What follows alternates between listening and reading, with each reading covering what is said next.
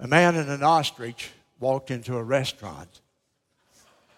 And they sat down, and the waitress came and said, "What would y'all like?" And the man said, "I'd like a hamburger, fries, and a Coke." And she turned to the ostrich and said, "What would you want?" And the ostrich said, "I'll have the same." And they ate their hamburger, Coke, and fries, and then the waitress handed them the bill. She said, "That'll be $9.20. Man reached in his pocket, left pocket, pulled out exactly $9.20 and handed it to her. Didn't even look at it, just pulled it out, everything in his pocket, and handed it to her. They started coming regularly to that little restaurant. Every day, same routine. The man would make an order. The ostrich would say, "I'll have the same thing." He'd reach in his pocket, left pocket, pull out everything that he had and hand it to the waitress. Exact change. Well, they came in the next Friday night after a few weeks. The waitress said, "And what do you have today? You want the usual?" "No, I don't want the usual. This is Friday. We're celebrating a little bit. I'll have a steak. I'll have baked potato. I'll have salad. I'll have a glass of tea." She turned to the ostrich. The ostrich said, "I have the same." And when she gave him the bill, he reached in his left pocket, pulled out everything in it, handed it to her, didn't even look at it, exact change, went his way. The one waitress caught him at the door and said, "Wait a minute, hold on. I got to ask y'all, what's going on here? This is strange. You come in here every time, you order, the ostrich says, 'I'll have the same.' And then you reach in your left pocket every time. You pull out exact money. I don't even have to count it out. You've got it. How did this come to be?" The man said, "Well, I was up in my attic. I was cleaning the attic. My mother had left me an old lamp. It was covered with dust, so I rubbed the dust off of it, and a genie appeared. And when the genie appeared, she said, 'You have 2 wishes. You can have anything you want. I'll grant them.' So the man said, 'Well, I would like the rest of my life to reach in my pocket. Every time I reach in my pocket, I would like to have the exact change, whether I'm buying a new car or a hamburger, it doesn't matter. Anything I buy, exact change.' And she said, 'Granted.' And that's been true for me every time I've ever purchased anything." And the woman said, "Well, what was the second one?" He said, "Well, I said I'd like to have a tall chick with long legs who would agree with me on everything I said."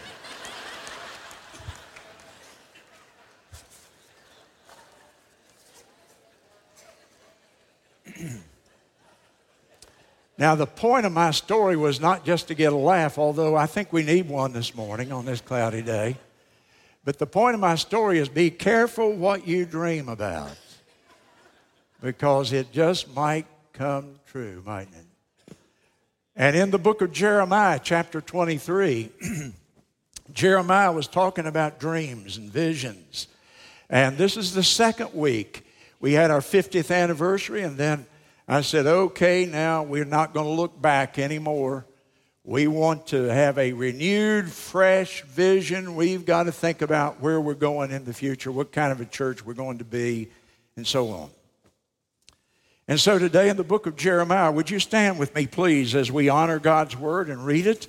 And in Jeremiah chapter 23 and verse 16, I read, "Thus saith the Lord of hosts, hearken not unto the words of the prophets that prophesy unto you. They make you vain." Don't listen to the preachers. They're going to give you a vain vision. They speak a vision of their own heart and not out of the mouth of the Lord. In verse 21, "I have not sent these prophets, yet they ran," or they came. "I have not spoken to them, yet they prophesied," or preached.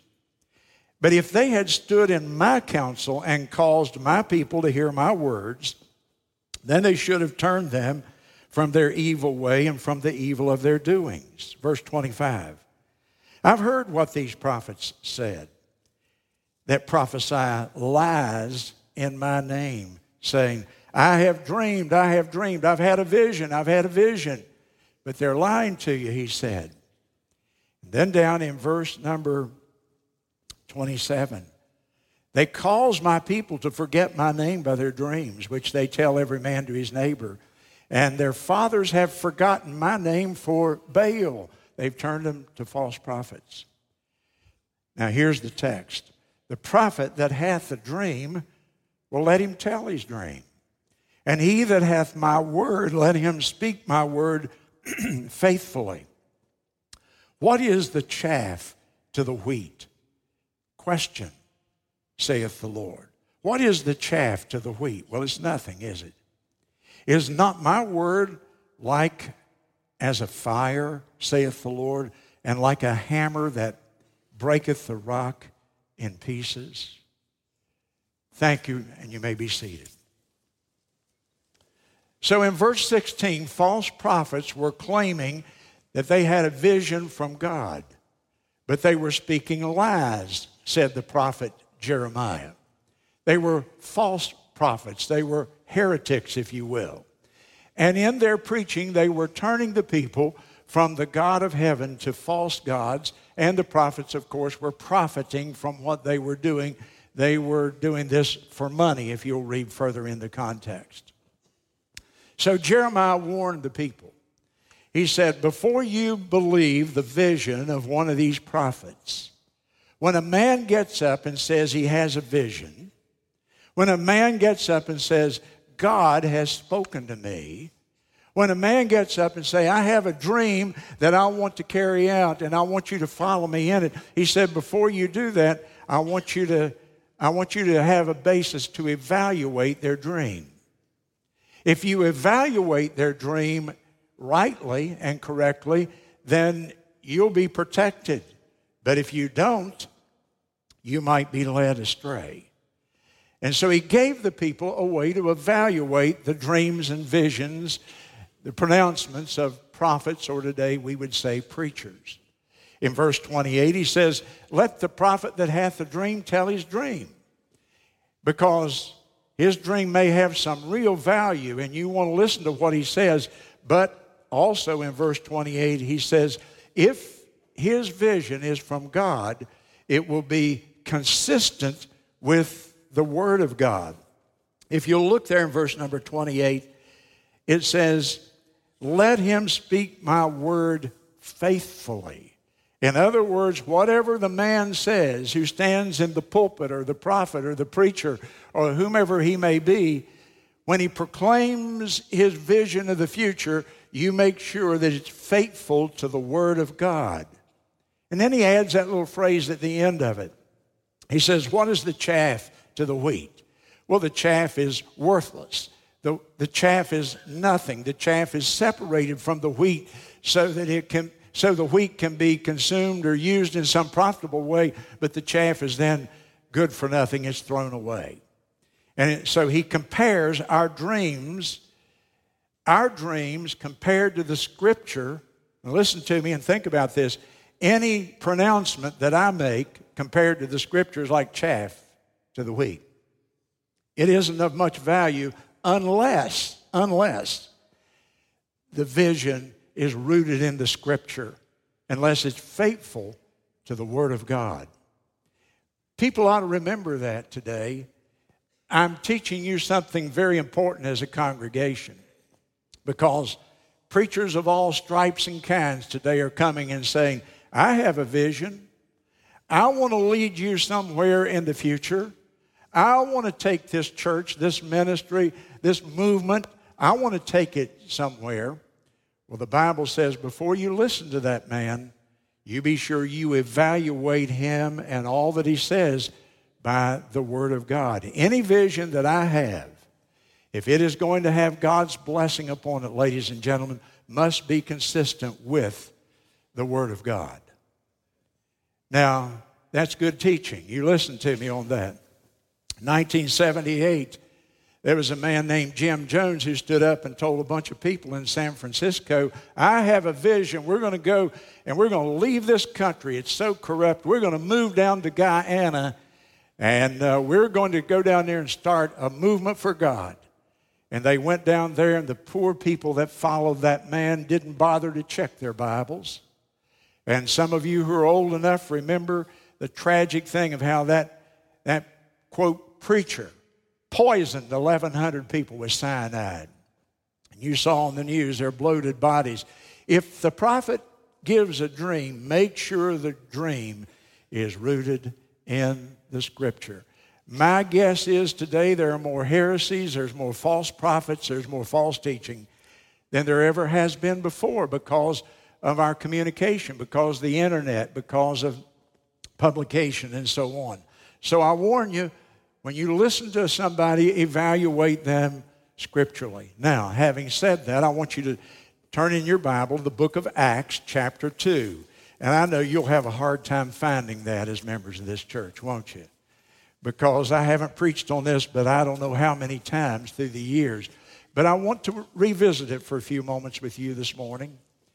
And first of all, I want to say to you, point number one, if you're taking notes with me, is a vision for the church must always be rooted in the Scripture. A vision for the church must be rooted, grounded, derived from the Scripture itself. Oh, if everybody would evaluate their church in that way. A vision for the church must be rooted or grounded in the Scripture. Now, here's the background of Acts chapter 2 very briefly. First, Christ, of course, founded the church with his 12 apostles back in the Gospels. I believe the church started not in Acts chapter 2, but in Matthew 16:18, when Jesus said to the 12 men assembled in front of him, I will build my church, and the gates of hell shall not prevail. Evil will not win out over the church in the long run, is what Jesus said. 5 times after he made that statement, Jesus Christ gave the church its mission. He gave the church its purpose. We call those 5 statements by our Lord the Great Commission. Basically, it's a 3-part thing. Go into all the world and take the gospel to every single person, every creature.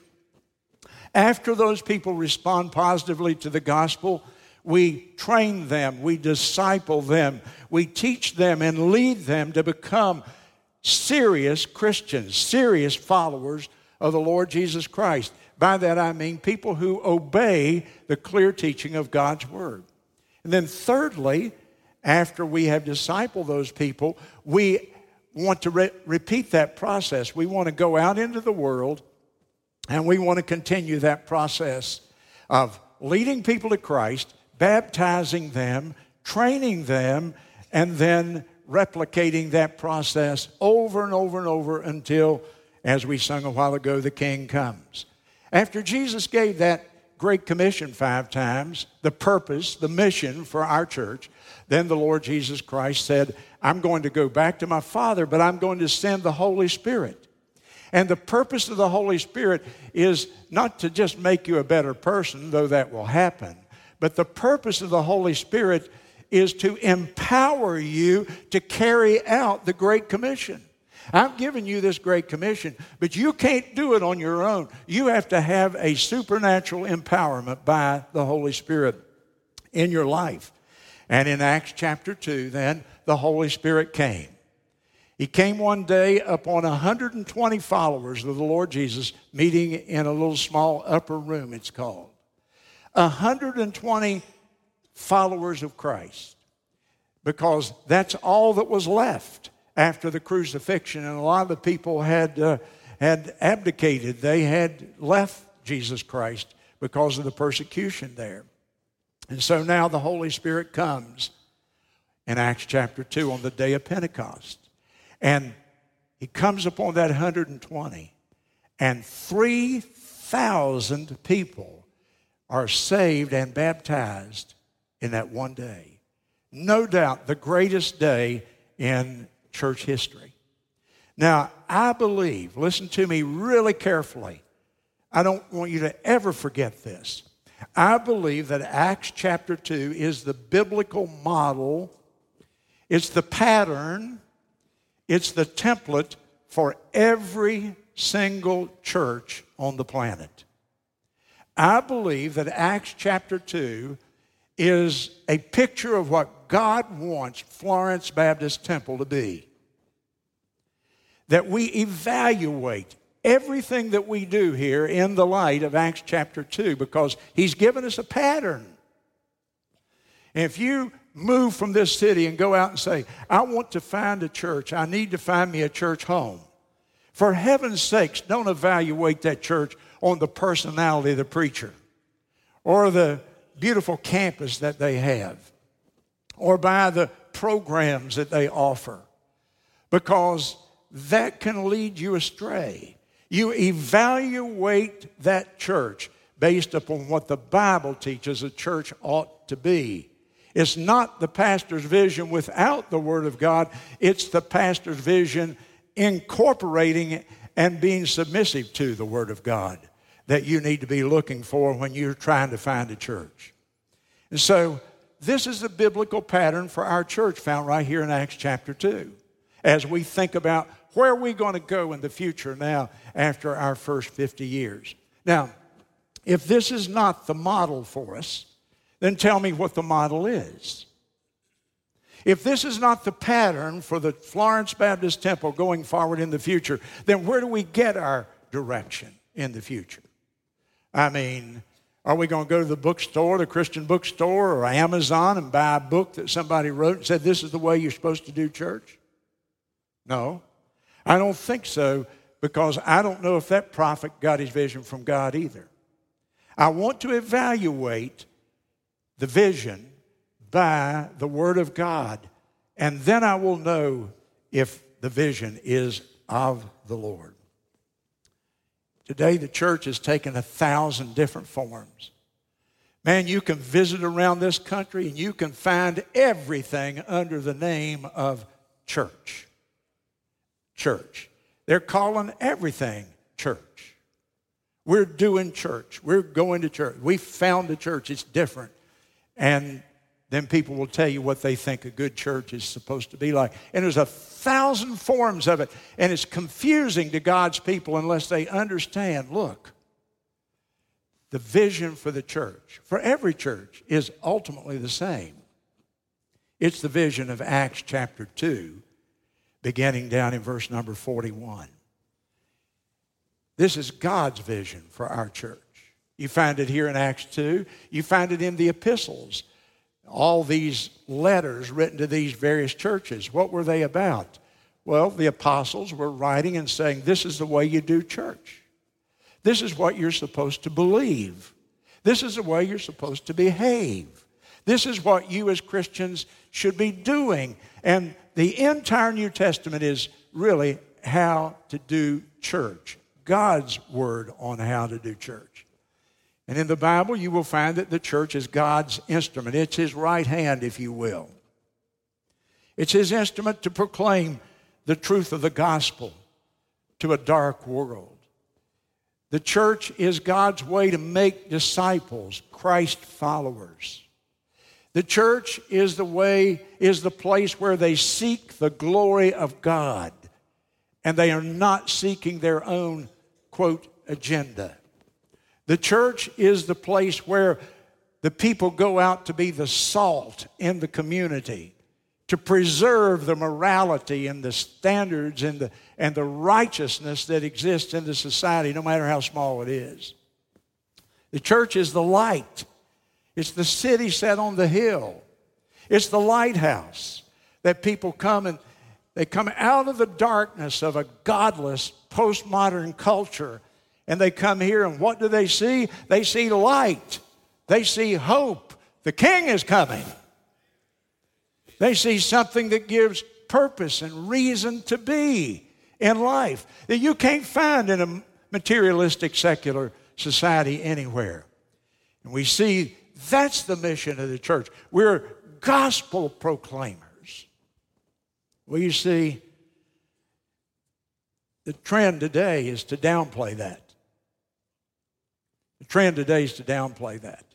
The trend today is to seek to put on a good performance so that people will want to come back, to entertain. The trend today is to say, well, we offer these programs to just meet your needs, but no hint of what we really believe the historic Christian faith, what we believe about it. There's a trend I've been reading about a lot this week. It came to my attention. And one of our members emailed me, and they were in a different city, and they told me about a situation they were going through. Well, a wonderful, wonderful church is just in chaos. And now they traced it a little further, and the whole denomination that they're members of is becoming chaotic. A historic bellwether denomination. And what is happening is that people are teaching the purpose of the church is social justice. And that is becoming a big trend in our culture. We're going to really have to take our stand on that. And we will be misunderstood for taking our stand on that. Because the social justice warriors are saying, well, you know, aren't we supposed to help the poor? Aren't we supposed to help people with housing? Aren't we supposed to be trying to improve education? Shouldn't we be trying to eliminate racism? Shouldn't we be working on all these social ills that plague our society today, all this division that's going on in the country? And I would say in a positive affirmation to every one of those, absolutely, we're to help the poor. We're against racism in any form. We are for people having good jobs, all that stuff. But I want to tell you that is secondary. May it always be secondary at the Florence Baptist Temple. Because you see, what is primary is to proclaim the gospel, and when people receive the gospel of Christ, they're not going to be racist. When people receive the gospel of Jesus Christ, they're going to have ambition to go out and try to work and improve their lot in life. When people receive Jesus Christ, there's something we call redemption lift. And we've done this, Christian sociologists have charted this through the years. How here's a family and they're ungodly and they're wicked and their lifestyle, they're drunkards and doing drugs and immoral and everything in the world. And oftentimes they're also lazy. And their lives are all messed up. And then they get saved and they come to Jesus. And you know what they start doing? They want to do better. The Lord puts within them a desire to be a better person, a new person, to live righteously, to live a holy life. And you know what? In another generation or two, those people have risen up. It's incredible what the gospel does in people's lives. And the flawed point about the social justice movement is this, that flawed, sinful, broken sinners are not going to create a just society on this earth until the King comes back, and then he'll take care of a just society. Up until now, our job is to win them one by one, to proclaim the gospel and reach people for Jesus Christ. And in doing that, we'll do far more good than we will try to advocate for some social position or some political position. Acts chapter 2. Let's read a few verses together. Verse 41. Follow me in your Bible very closely, please. They that gladly received his word were baptized. The same day there were added unto them about 3,000 souls. And they continued steadfastly in the apostles' doctrine and fellowship, and in breaking of bread and in prayers. And fear came upon every soul, and many wonders and signs were done by the apostles. All that believed were together and had all things in common. They loved each other so much they sold their possessions and goods and parted them to all men as every man had need.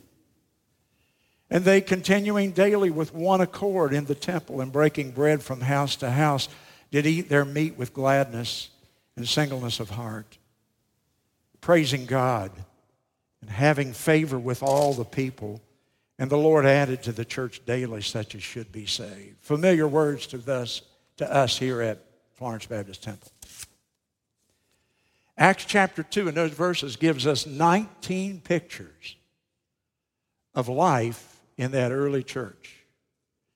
It's like a video that you make up where you take a bunch of snapshots and you put them together and then you play the video like people do today. They'll put a series of pictures on their phone and they'll turn it into a little video.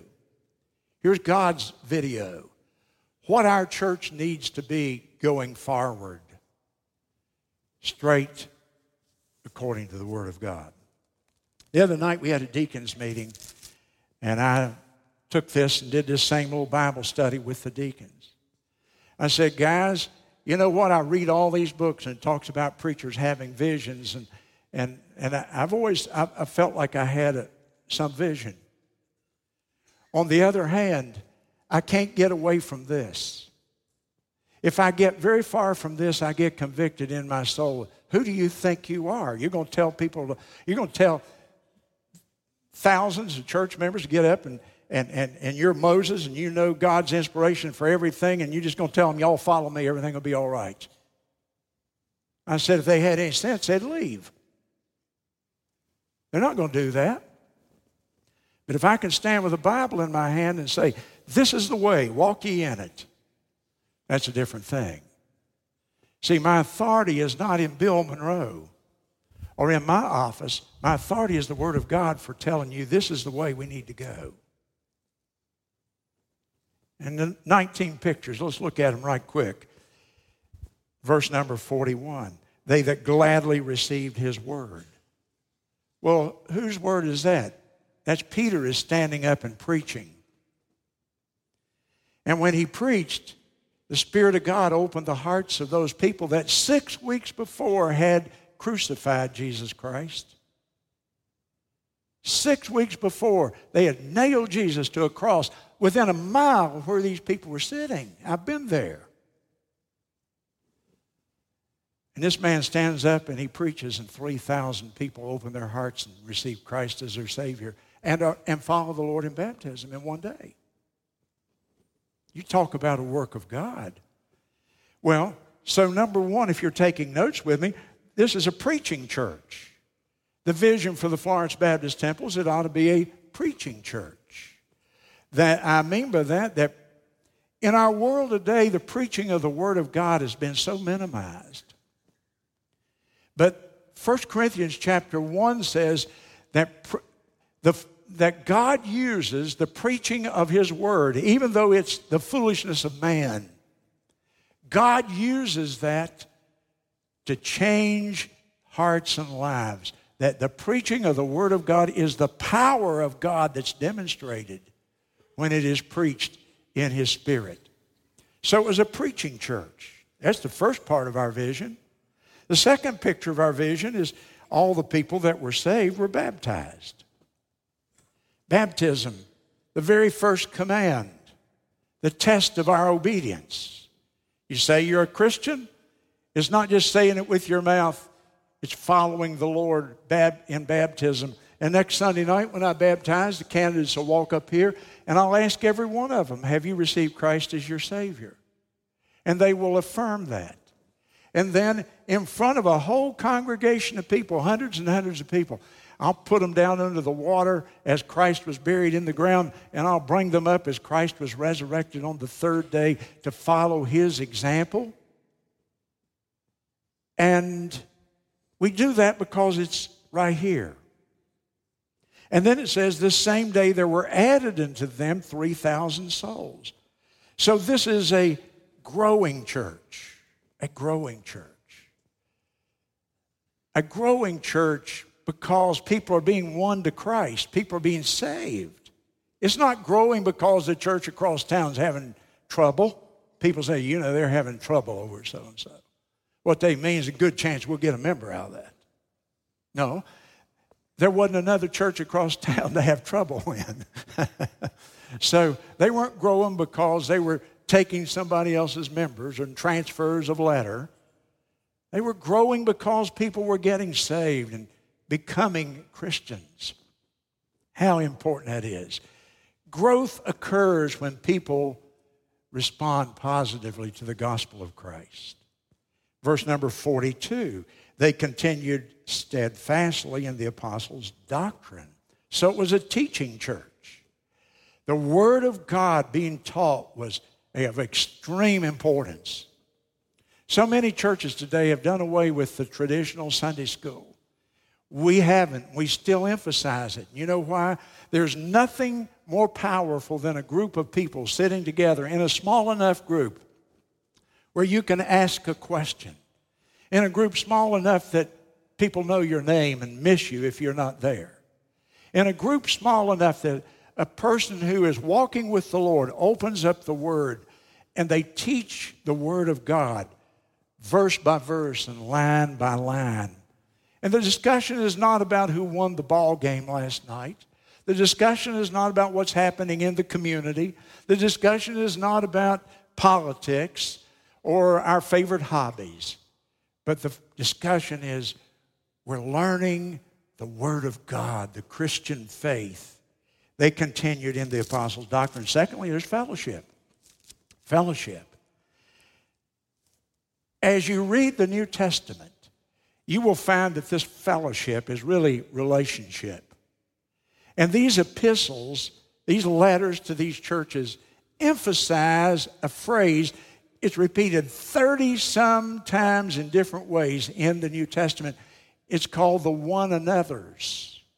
How we are to relate to one another so we can maintain fellowship. And over it says things like, love one another. Do you know what it says in the New Testament? Now listen to me. Everybody listen to me because some of you need to learn this, and I say it to you in great love. But I'm in a hurry, but listen. It says, speak to one another. Do you know that's in the Bible? How many of you heard me? Say amen. And some of you inside say, oh me. He just nailed me. You know what? I watch you walk out and you don't even make eye contact with God's creatures. Speak to one another. It says respect one another. It says be kind to one another. Wow, 30 of those things that teach us how to relate to each other so that we can have a sweet, wonderful, positive fellowship as the body of the Lord Jesus Christ. Then in verse 42, they had the Lord's Supper in breaking of bread. And the breaking of bread there is the Lord's Supper. And so quarterly, at least here, we come together and we have the supper. The supper is so important because it reminds us of two things. One, the death of Christ, that he shed his blood and his body was broken for our sins. But secondly, it also reminds us that he's coming again, that we've emphasized today. And so they took the Lord's Supper. Look in verse 42. And in prayers. Man, this church, they began back after the Lord ascended with a 10-day prayer meeting. They were praying always about everything. Prayer was their priority in this church. They never ceased to pray. And then go with me down to verse 43. Fear came upon every soul. What that meant is this is a God-fearing church. There was such a high view of God, such respect for him as creator, as the sovereign God who has all power, that these people, they had fear of him. And that fear doesn't mean a cringing fear. It has the idea of the highest level of respect that you can possibly imagine. And then in verse number 43 again, there were wonders and signs done by the apostles here. Now that's referring, of course, to the fact that these people at that point, these apostles had power to heal. They even had power to raise people from the dead. That ceased after the apostles died. The apostles were the only ones who had that. The preacher today doesn't have that power. The minister today, the full-time Christian servant, doesn't have the power to raise people from the dead. At least I haven't met anybody who did. But you know what? We see signs and wonders here all the time. We see people who have been bound with fear and worry, people who are struggling with alcohol and drugs and immorality and pornography, all kinds of life-controlling sins, filthy language, filthy thoughts, depression, all kinds of things. And you know what? We see them get into the Word of God, and we see it begin to lift them and free them from the bondage of those sins. I want to tell you, we see miracles on a regular basis in this church. They're just not the kind that was talked about here. but there are great changes in people's lives. That's a miracle. That's a sign and wonder as well. And then in verse 44, all that believed were together, and they had all things in common. And so we have ministry. Man, these people loved each other so much. Notice in verse 45, they ministered to each other. They were even willing to sell their possessions and give them to the other members of the church who had need. There was an unselfishness here. They loved one another, a love that was so genuine, so authentic, so real, that they would take off their mask and be themselves, be authentic, share their lives, share their possessions, share their money. They laughed together, they cried together, they prayed together, they sang together, they ate together. There was a bond of love that came because of that common faith that the Lord had given them. They lived in a culture that was so hostile, far more hostile than our culture.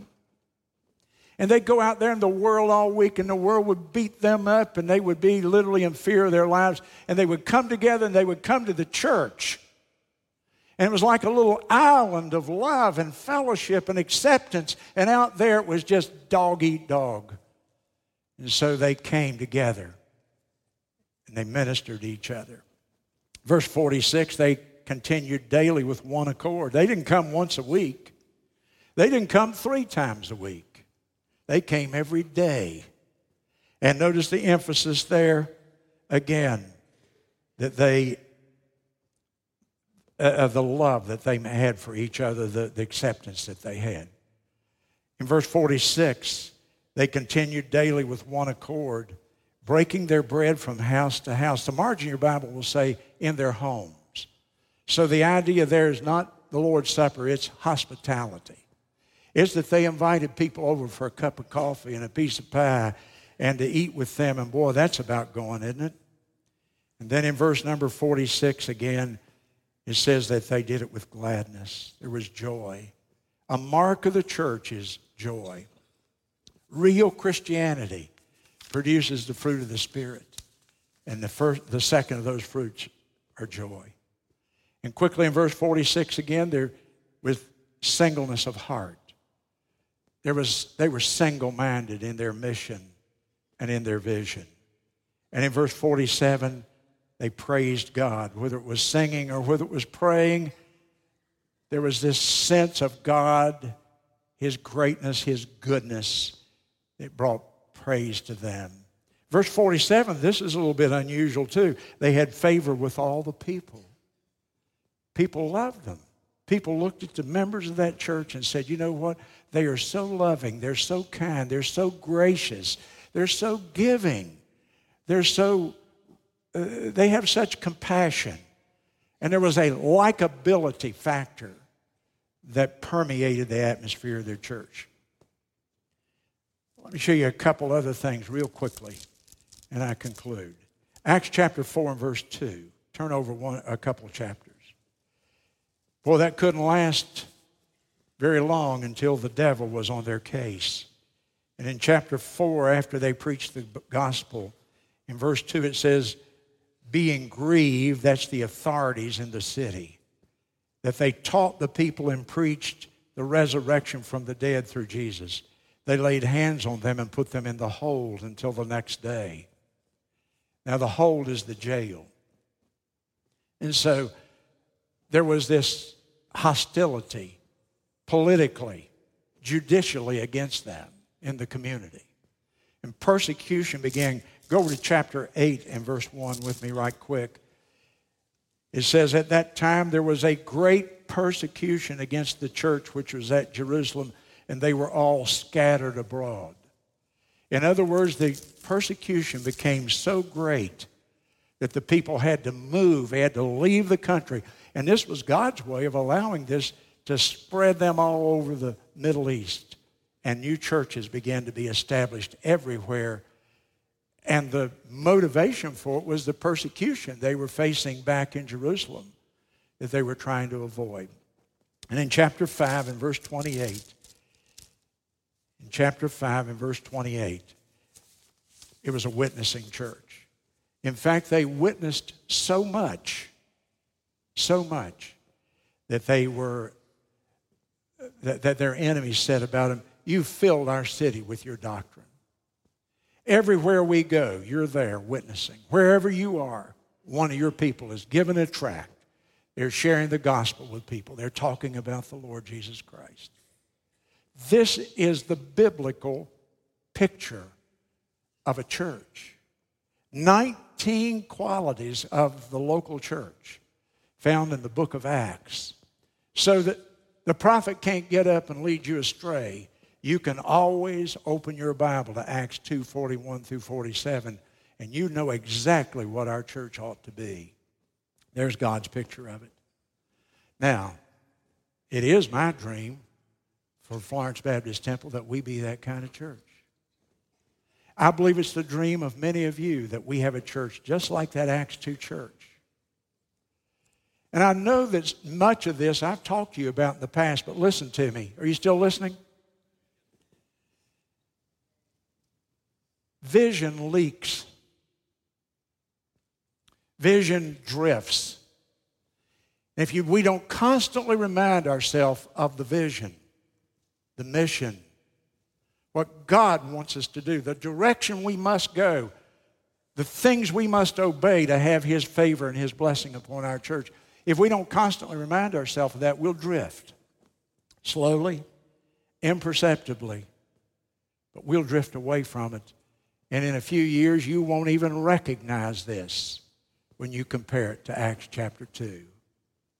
And so, I wanted to renew our vision for a New Testament church. The most beautiful institution on the planet is the church, the body of Jesus Christ.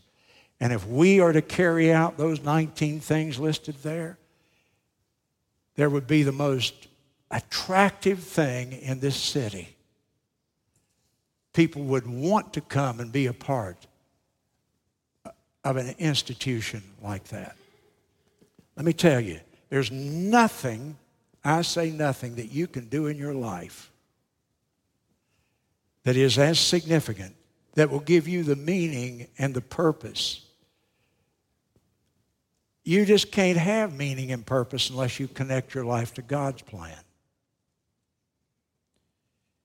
And this is God's plan as revealed in the Scripture. Bow your head with me if you will, please.